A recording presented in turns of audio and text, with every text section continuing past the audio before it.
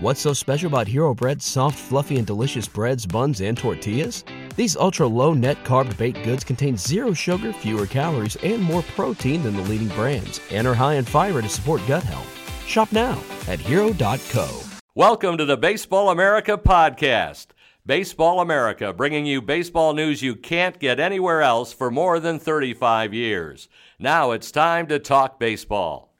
Hey everyone, another Baseball America playoff podcast. JJ and Kyle with you. Sorry, no John today. He's working from home and we're not Skyping him in. But we will talk about, we have a World Series team. We have a Dodgers team that is moving on to the World Series for the first time in a long time. And a big one for them. But before we do that, we do want to remind you, as always, that our Baseball America podcast is sponsored by Baseballism. Baseballism is the official off-the-field brand of baseball, offering apparel for men, women, and kids. Shop now at baseballism.com and enter the offer code BASHIP, that's BASHIP, to receive free shipping on your order. Visit baseballism.com to shop for hats, shirts, and more today. So Kyle, this Dodgers team, if you were watching the 2017 season, if you're listening to this podcast, you probably did. Not a shock that this team that looked at times during the regular season like one of the greatest teams of all time. They had a little stretch there where not so much, but at times they did. And if you look at this team and you say, World Series team, absolutely. But you are someone from SoCal. What does this mean?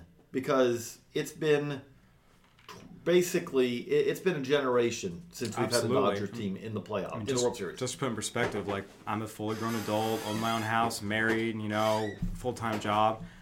I was 3 months old the last time the Dodgers were in the World Series. I mean, this isn't just a case of, it's only, the 10-year-old kids who don't remember. There's an entire generation for whom the Dodgers were always kind of the team that should have been better than they were when you looked at the stars they had.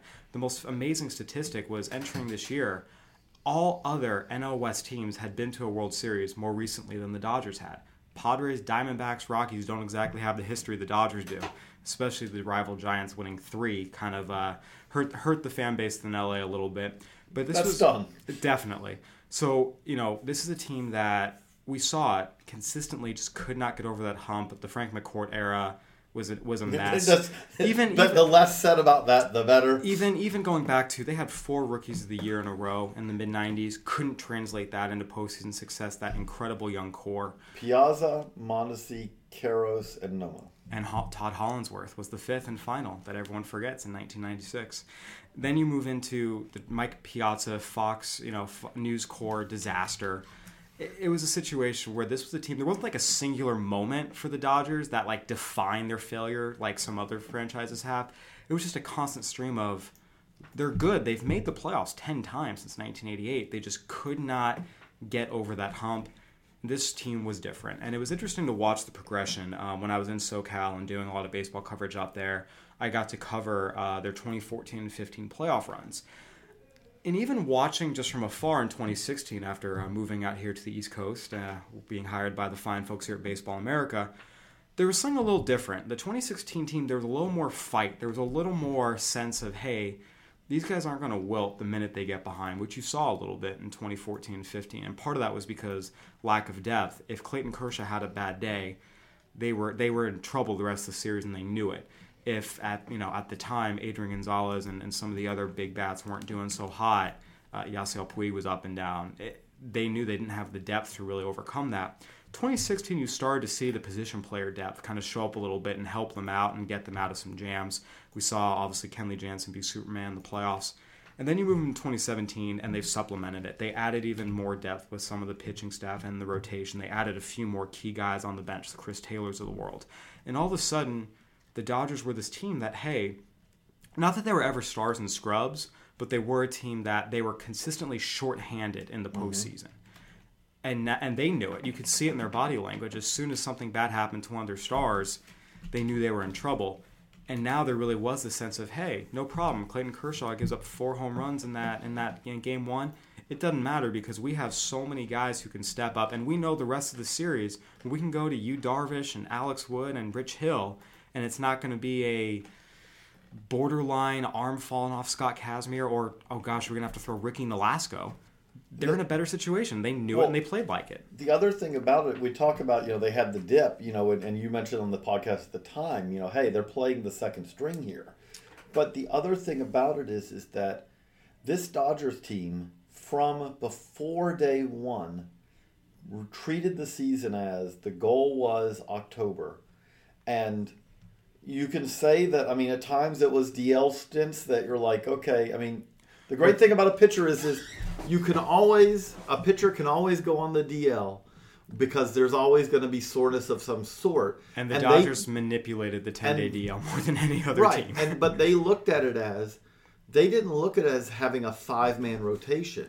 They looked at it as, we are going to go out there and we are going to have a run of guys. And basically, and Julio Urias being done for the whole season before the season began, did shrug it off. They really went into the year with 7 to 8 starters. They went into the year with more than a full bullpen. And they went into the year really they had more outfielders than they knew. Adrian Gonzalez was supposed to, I know Cody Bellinger, as great as he is, Adrian Gonzalez was supposed to be the first baseman on this team. Cody Bellinger was a non-roster invitee to spring training. Mm-hmm. He wasn't even on the 40-man. But so you look at it and you say, Adrian Gonzalez goes down, and they're actually end up better for it. The reality of it is that Cody Bellinger right now is better than Adrian Gonzalez. They had Andrew Toles go down. Andrew Toles goes down, and they haven't missed that at all because, again, really, when they acquired Chris Taylor did not have necessarily a clear fit as a regular in any way on this team. Nope, not at all. But that doesn't matter. They were going for depth, and then when Chris Taylor basically becomes the new version of Justin, Turner, the middle infielder who turns into a middle of the lineup type guy with some versatility as far as where he can play. Well, that depth that created, they had gone out to get him and said, we'll figure out where to fit him in, and they did. They've done that over and over on this team where they had backup plans they didn't have to even enact this year. If they had needed to, Alex Verdugo could have played some sort of bigger role for this team. Jock Peterson, is a flawed player, but Jock Peterson has basically kind of shifted into the background, from the foreground. Again, you said Toles, Adrian Gonzalez, Julio Urias. And throughout the year, Peterson went down at one point. We've seen a lot of guys go down, even to the point of they traded for Logan Forsythe. But on top of that, re-signed Chase Utley anyway. And now, obviously, some of that was Chase Utley's leadership in the clubhouse. But it wasn't like they said, we're just going to get one guy. They kept building this depth. And even into the trade deadline, let's get another starter. Let's get 2 more relievers. In the waiver deals, let's go get another outfielder, Curtis Granderson. Even though he hasn't done a whole lot, just that consistent let's add pieces and add pieces and add pieces so that no matter what the matchup is, we have a guy we can throw out there. And 1 through 9, the Dodgers lineup has been one of the most dangerous all year, 1 through 9, even with all the injuries. Every team has had injuries. The Nationals had injuries, and they withstood them okay in the lineup. But, what the Dodgers have done from the beginning of the year all the way through the end, considering all the bodies they've lost, the different changes they've had to make, it's impressive. Now, let's put a bow on the Cubs here. This is a Cubs team that is not going in, they're not going away. You look at it, and if I'm predicting the NL Central for 2018 right now, I'm predicting the Cubs to win it. But at the same time, we are hitting the point.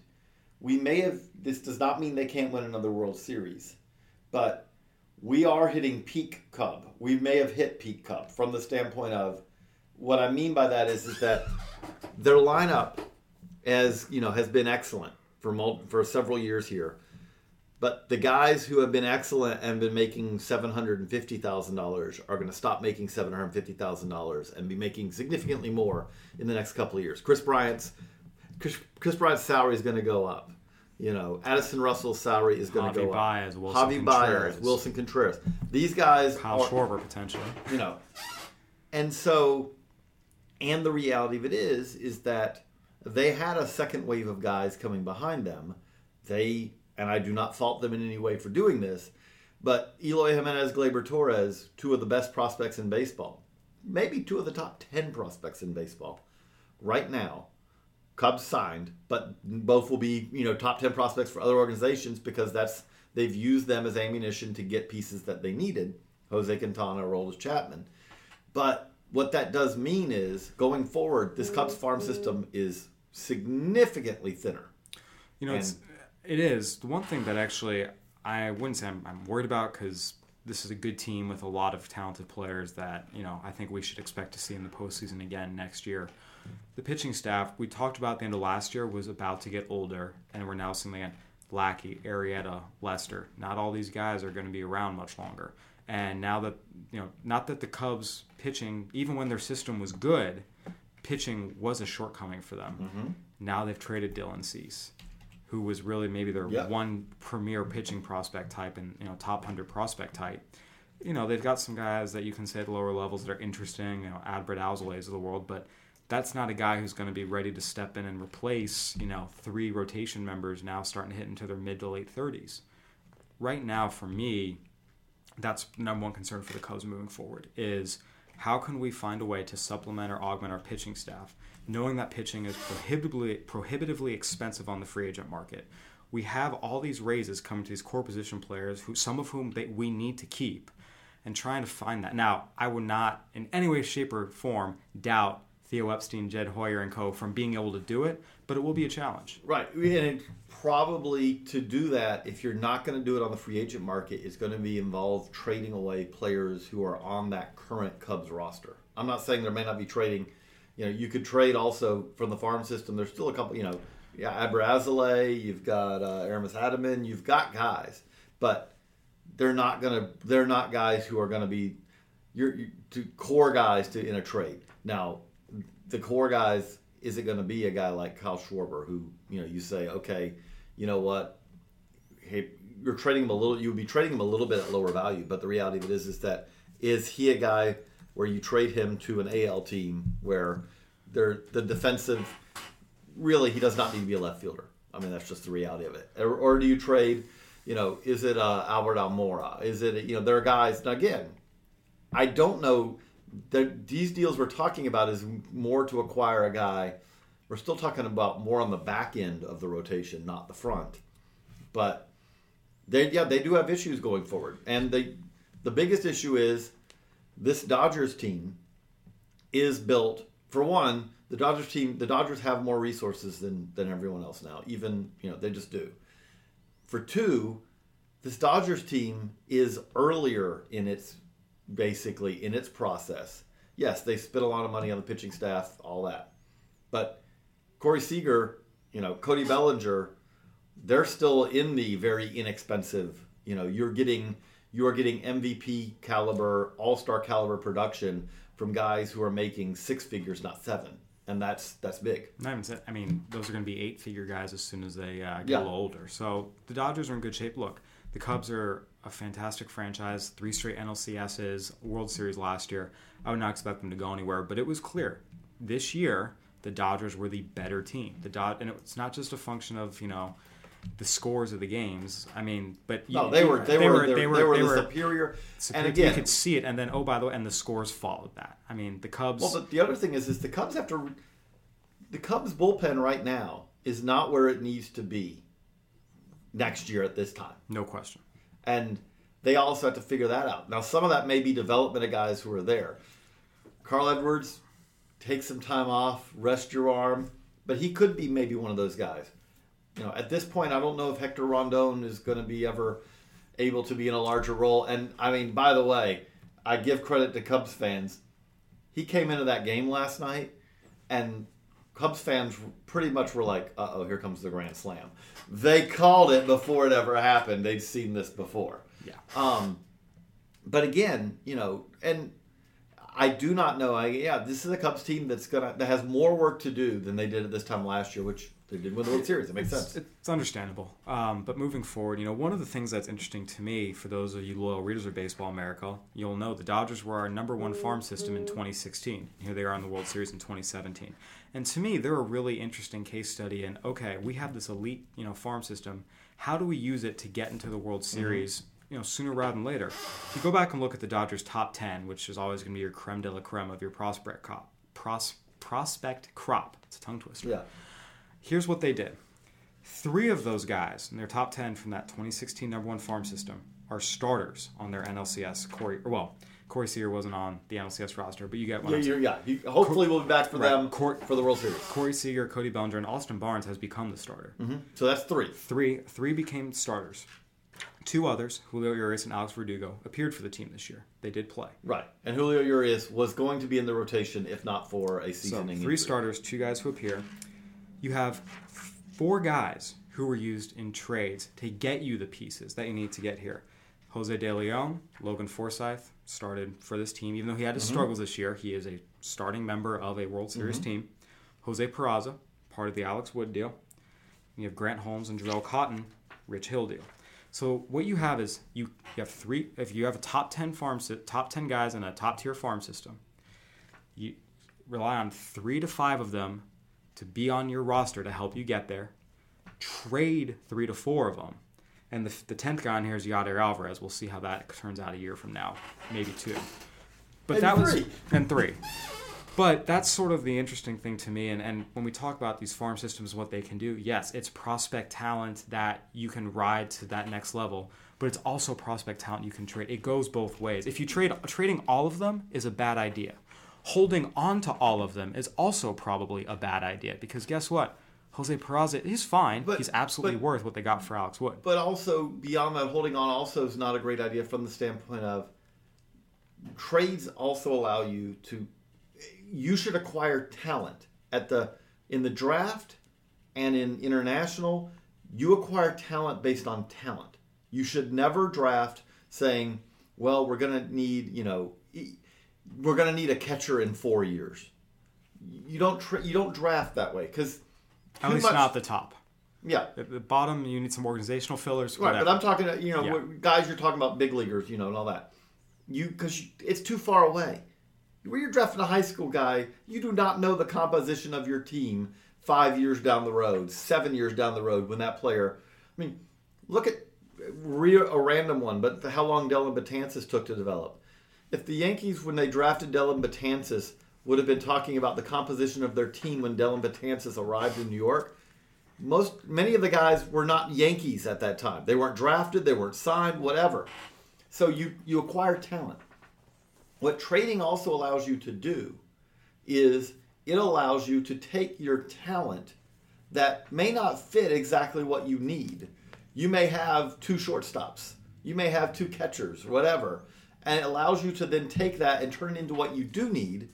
Or also, there is a lot of times, Corey Seagers and the Cody Bellingers are the guys who are so good that they can step in from day one. And you have to be able to properly identify those guys because some teams try this method and they don't properly identify the ones you should keep and it ends up hurting them. But Aaron Judge is an example. Aaron Judge is a cornerstone guy for the Yankees now. Aaron Judge, when he came up last year, was not ready to contribute. It was fine for where the Yankees were at the time, but if you are a team that is contending, you can't give 400 at-bats to a guy to figure it out, generally, because unless you're the Dodgers this year where you're winning by so much that you're like, we could if we had to. But that's what I'm saying. Like, by doing this, that's where trading also is valuable, is Jarrell Cotton may end up producing more WAR over the next 10 years than Rich Hill. But it's going to be backloaded in that, and the Dodgers needed it now. There's a value of now versus, future. Absolutely. Those are why you make those trades. So for me, this is sort of a kind of that case study of the Dodgers do it. You have top 10, keep, 3 to 5, figure out which 3 to 5 are worth shipping out to get proven major league talent and work that way. I mean, that's, and they have, the number 10 guy from that top 10 system is still hanging around. So that to me is kind of that interesting case study, and this is how you do it. And again, we don't know how Julio Urias is going to come back. But by the way, just as a reminder, as a point of fear for every non-Dodger fan out there, Julio Urias was as good a pitching prospect as there was in the game. Julio Urias was really good for the Dodgers down the stretch last year, pitched in the postseason as the youngest guy basically in the major leagues. Since Fernando in a lot of ways, he had a sub-3 ERA after his first couple starts. I mean, he showed you the flashes. Right. So if Julio Urias can come back from this and be close to what he was before. Again, we talk about how they're getting, cornerstone production out of Seager and Bellinger, and those guys are making nothing. The same is true for Julio Urias. That adds another starting pitcher. Again, we're talking about a serious injury. We do not know if he'll make it back. But if he does, that is yet another cornerstone guy that this Dodgers team has, who has 5 years left of being able to help them. And talk about the Dodgers and the Cubs. This is another difference for the Dodgers. They have some young pitching in the pipeline. Because look, Rich Hill, even though he's in the first year of a 4-year deal, is in his late 30s. Yu Darvish is a free agent after this year. He's in his 30s. We don't know when he's coming back, what his situation is. Clayton Kershaw, look, he's had a back issue 2 years in a row now. It's a little bit concerning. Not that any of these guys can necessarily replace those guys, because those guys are all studs. But you have Julio Urias come back. You have Walker Buehler, who made his debut this year. You move down. Who, by the way, is also one of the best pitching prospects in baseball. You move down, and even whether you think Yadier Alvarez can start or not, it's still a power. It's a great arm that is better than anything the Cubs have in their system. We're not talking, and then you're talking about Mitchell White, who by the way, I keep getting a lot of number 2 starter grades on him. Would be the top pitching prospect. He'd be the top prospect in the Cubs system easily. Easily. And then by the way, moving to guys like Dennis Santana and Dustin May, who are big league caliber arms as they develop. The Cubs, and then and then you can also go. By the way, we've got Keibert Ruiz. You've got they've got position player prospects as well. This is a really good system.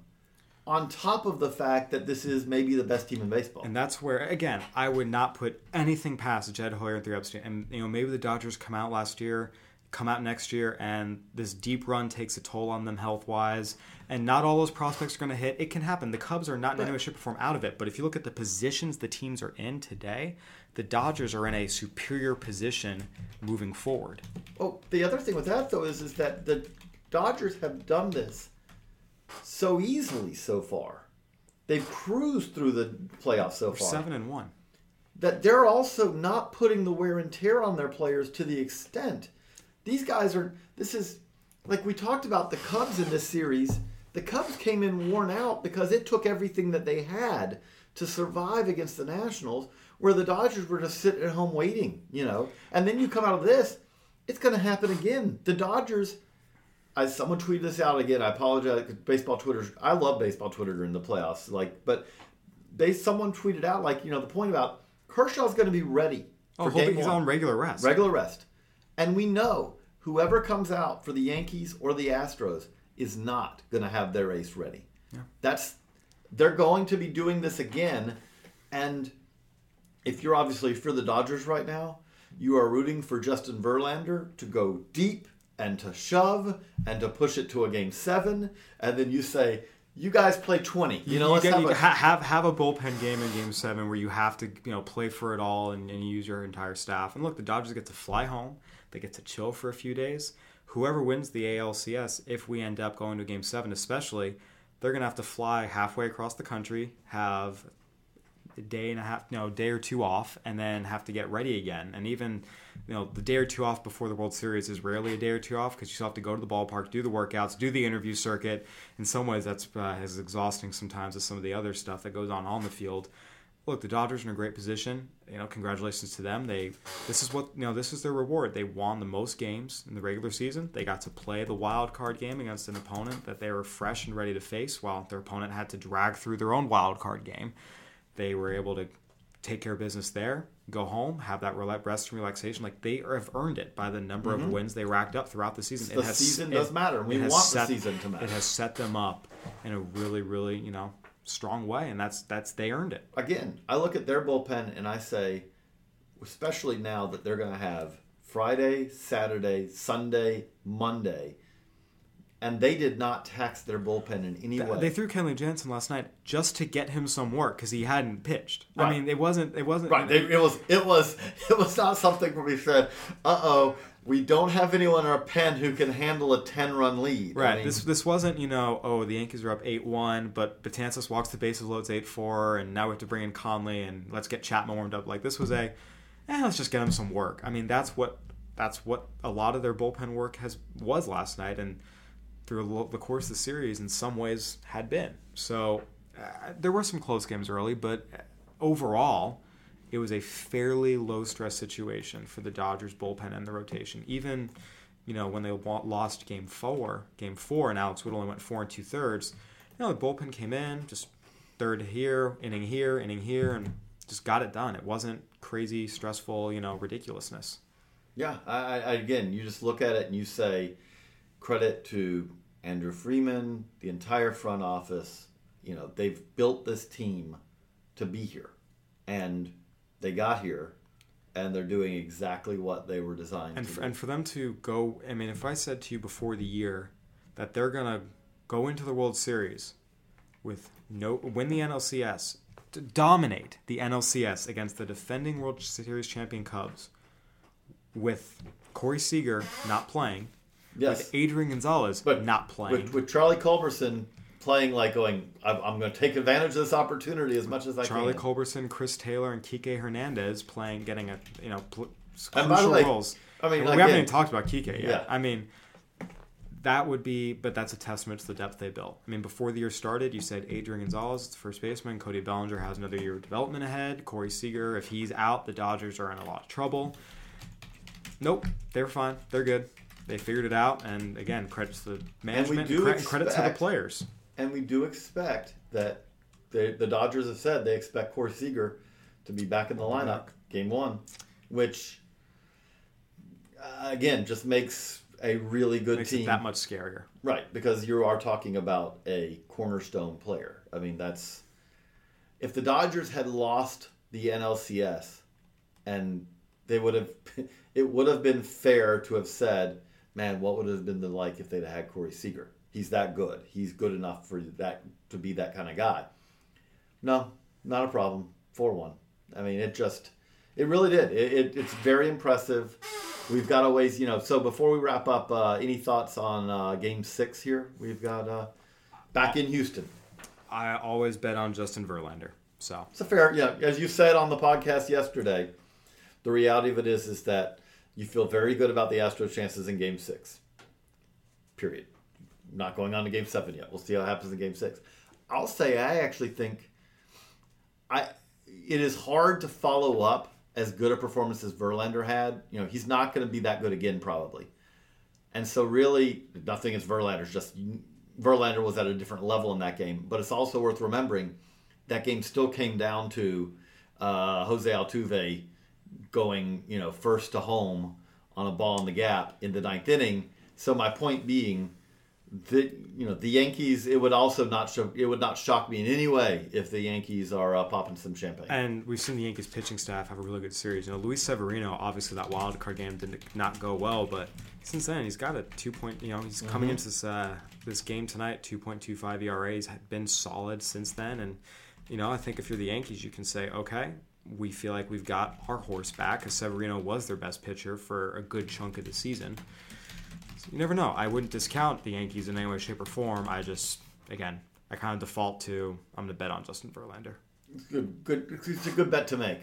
So we thank you all for the download. We will be back on Monday to talk about, at that point, we will have, barring epic, unexpected, no, there's really no scenario because, they've got a roof. So no rain could even ruin this. So we will have a World Series by then. So we will be talking about the end of the ALCS and the World Series to come.